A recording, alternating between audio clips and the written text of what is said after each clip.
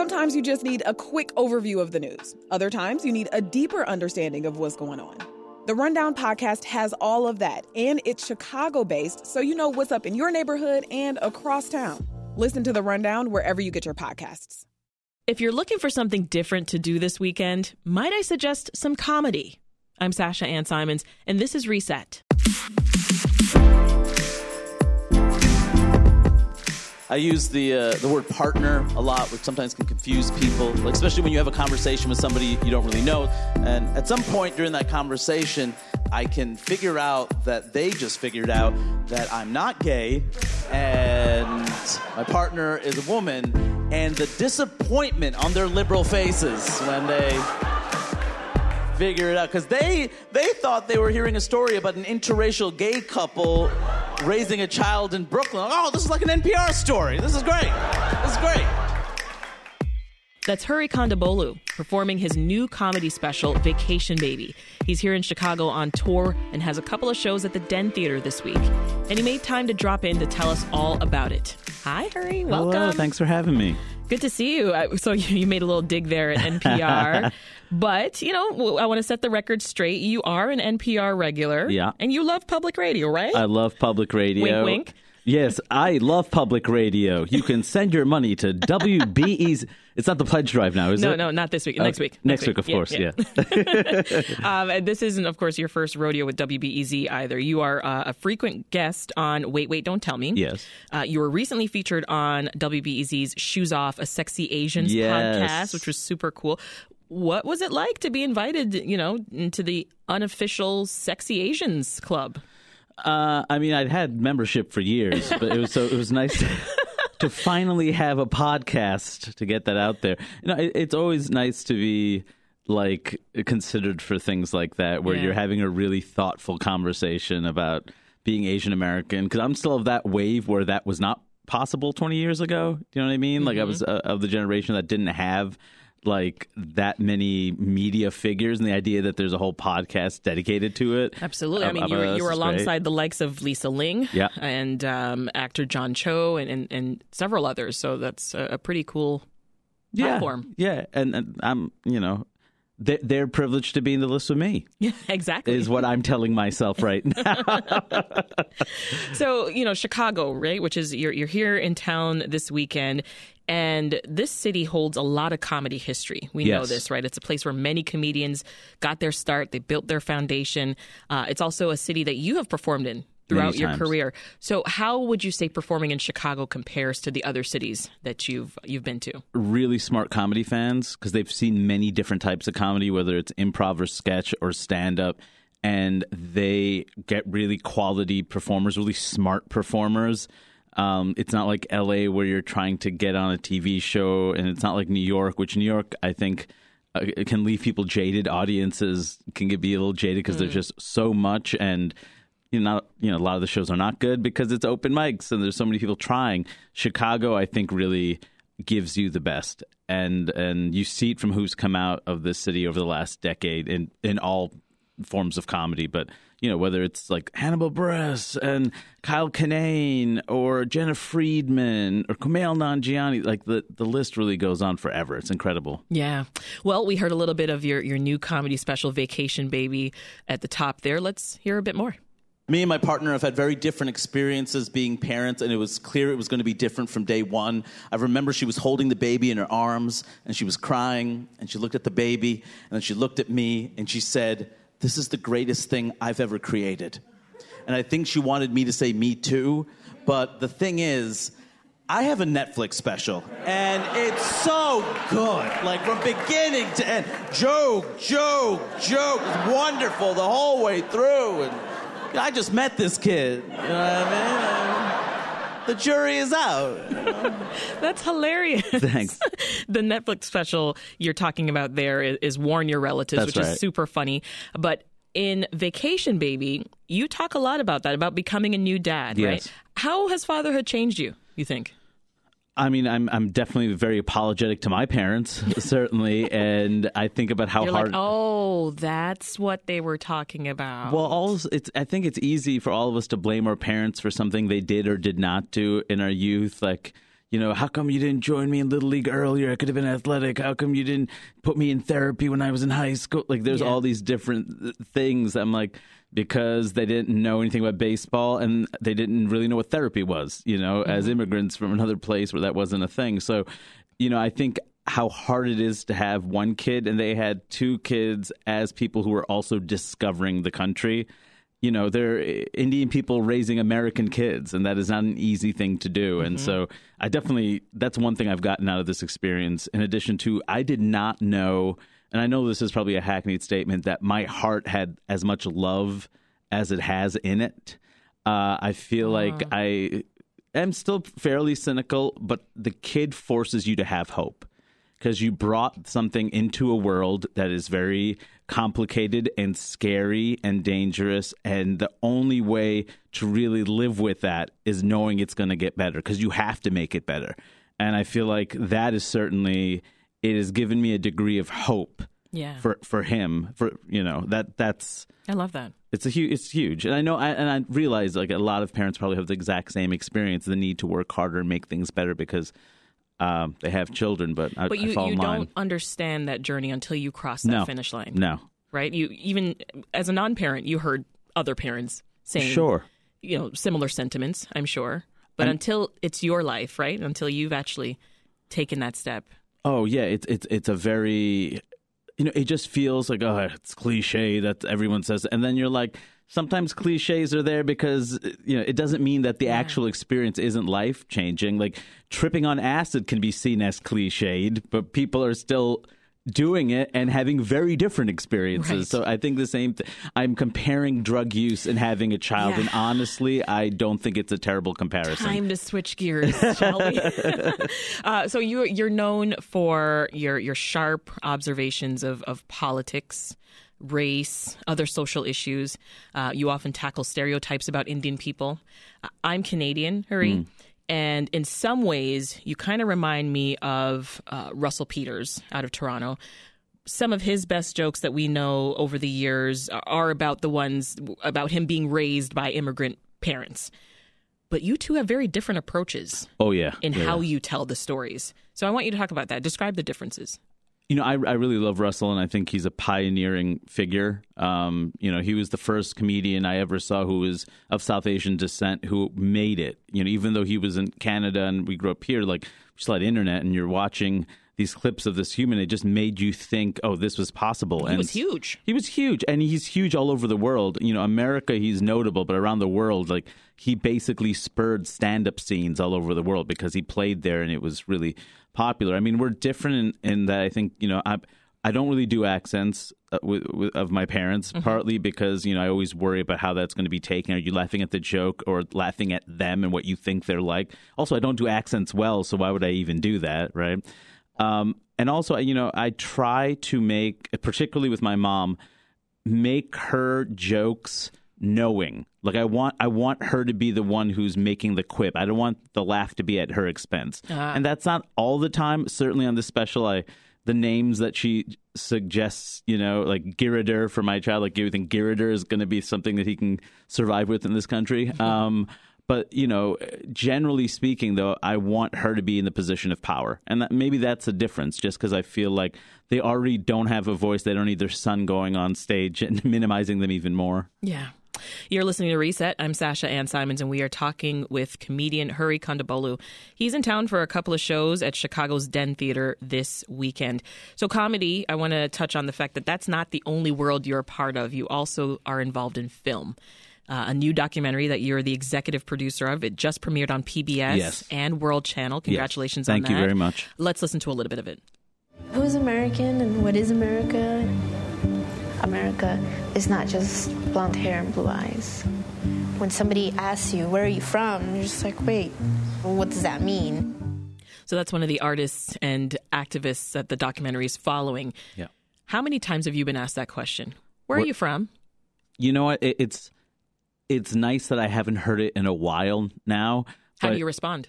when I do hear it, I'll say Queens, New York, and it depends on who's asking. Like, there are times where growing up in Queens, New York, when people ask, where are you from, I wasn't insulted by it because everybody was from somewhere. Even white people who would ask me, where are you from, I'd ask them where they were from, and they wouldn't say they were just white. They would give me a fraction of some sort, or they would say Ireland. I've never been there, but like 3 generations or whatever. Like, there's always a connection. When I leave New York and I get asked that question, it's clear that I'm being othered, right? It's like, Queens, no, where are you really from? It's like, okay, all right, I get it. You want to know the whole immigration backstory. But when I ask you, you're going to tell me some town outside of Boston? Yeah. Do you know what I mean? That's the part where you realize that you're not being seen as an American, which is part of the reason why, like, this film meant so much to me and why I wanted to come on as an executive producer. It's really that search for identity and respect. And, you're dealing with, it's 2 countries, the U.S. and Germany. You have people who are, refugees, Roma, undocumented. There's a Sikh American who's other just by wearing a turban, and his experience, my friend Sonny. Christina Antonakis Wallace worked on this film for over a decade. Wow. So these stories, like, you see them at different stages of their life, and you see the different conditions in those countries as the far right takes more control in those countries, how immigrants are scapegoated and how that affects their lives personally. So, why'd you want to be a part of the project? I mean, I saw the film. It was a complete film, and I'm thinking to myself, why isn't this out already? It's incredibly relevant, and I think the context of immigration being a global issue is really important. We talk about it, in these isolated ways, but it's a global issue and will continue to be one, especially with climate change and the idea of climate refugees. So, we need to come to terms with, this is the world. There's always been movement. There's always been migration. And it's really important for us to not only humanize, but to complicate who people are. Humanizing somebody is a bare minimum. The idea of them being multi-layered and relatable and connected to you and your community in some way. That's the part that I think this film does extremely well. I love that. It's also beautifully shot. Yes. It looks good. Yes. It looks really good. I think Christina's a fabulous filmmaker, and I'm so glad that she has this opportunity. So given what you just said, then what's the biggest takeaway that you want folks, if nothing else, what do you want them to walk away with after watching from here? I mean, I want them to feel a sense of hope, because the thing is, the idea of being a refugee or being undocumented, even on the left, amongst liberals, it's like they're seen as victims. And in this film, you see people who are resisting through organizing, resisting through art, like resisting by working with young people in schools, like educating, like really in the fight. And I think that's important to see. These aren't people who are just affected by the world around them and just have to take it. Yeah. And it's really like empowering to see that. You mentioned the word hope a few times in this conversation. Hope when you're talking about your child. Yeah. Hope when you're talking about this film. What else is keeping you hopeful?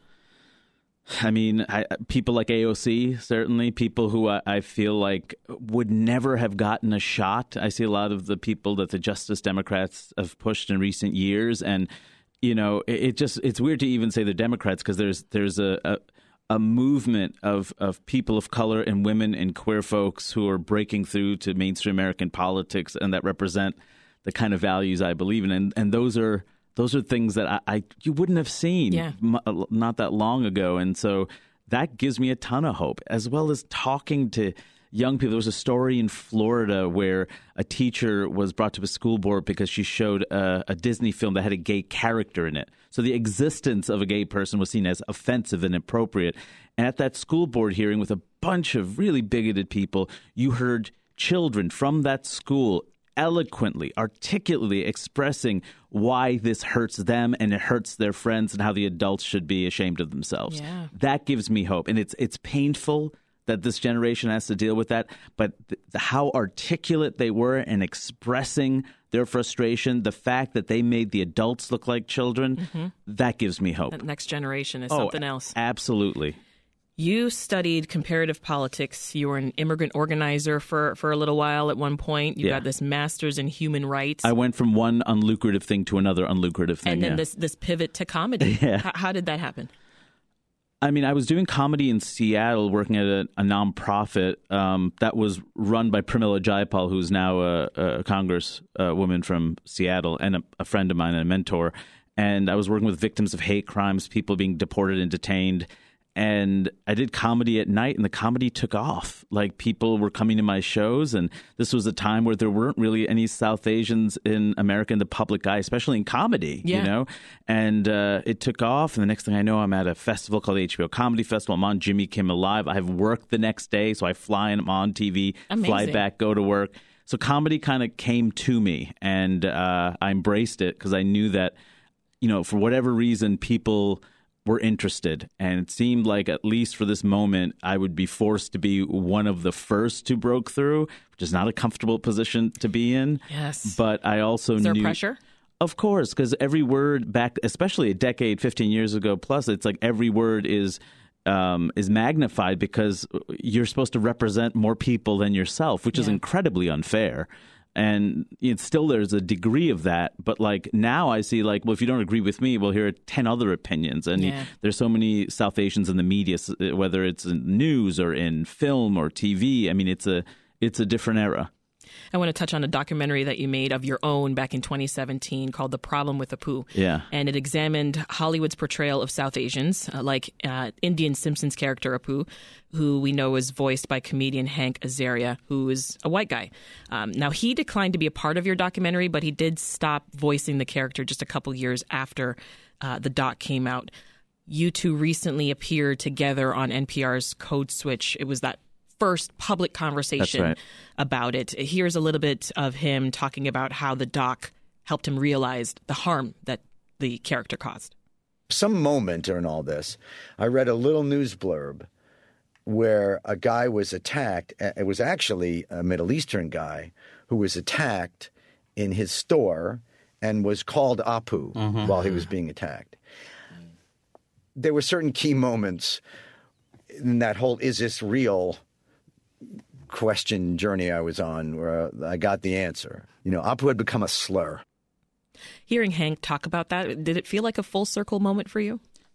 I mean, in a way, because we definitely had met previously in private and talked about it. But for him to want to do a public conversation where we really dug deep, it was. And it still feels great thinking about it now, because it's also the beginning of a friendship, because this is a person who is really working towards analyzing his own privilege and power dynamics and is learning about racism, wants to be part of an anti-racist movement. So you're friends now? We're friends, yeah, which I'm very, appreciative of. I mean, one thing in the interview that was really important to me was he acknowledged the role that the film played in changing his thinking. Because for a long time, he would talk about how I don't think the voice should be done by me anymore. South Asians should be in the room. He was saying all of these great things, but it's almost as if he just magically came to this conclusion, right? Mm-hmm. And so often people of color are not given the due that they deserve. Like, I'm the one who got the hundreds of thousands of death threats. I'm the one who had to get extra security at shows.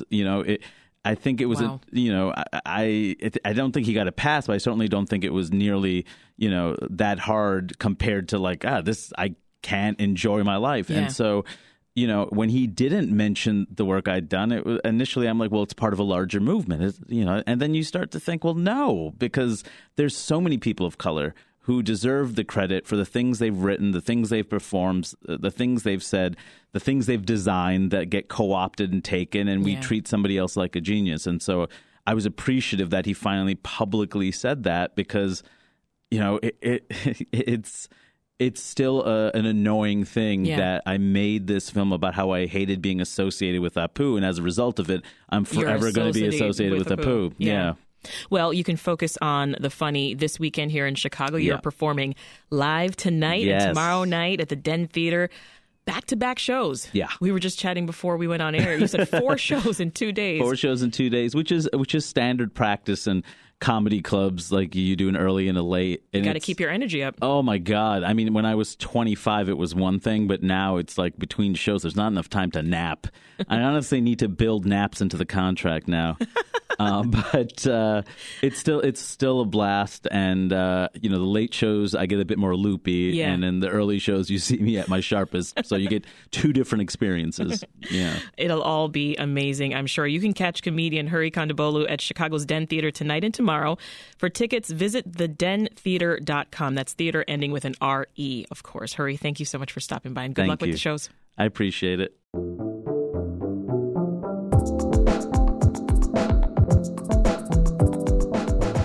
This episode of Reset was produced by Stephanie Kim, and it was edited by Andrew Merriweather and Linnea Dominic. Interested in hearing about more great things to get up to in the city? Then you should make sure to subscribe to our newsletter. You'll get the big headlines in your inbox each morning with fun extras about what's happening across Chicago.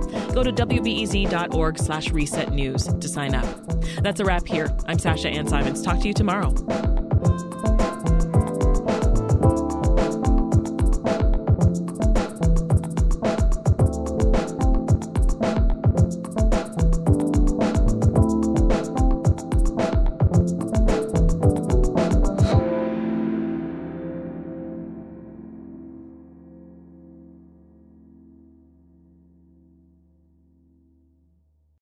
At a time when information continues to come at us faster and faster, sometimes you need to hit pause and rewind. NPR's Throughline takes you back in time to the source of the news stories filling your feed. Find NPR's Throughline wherever you get your podcasts.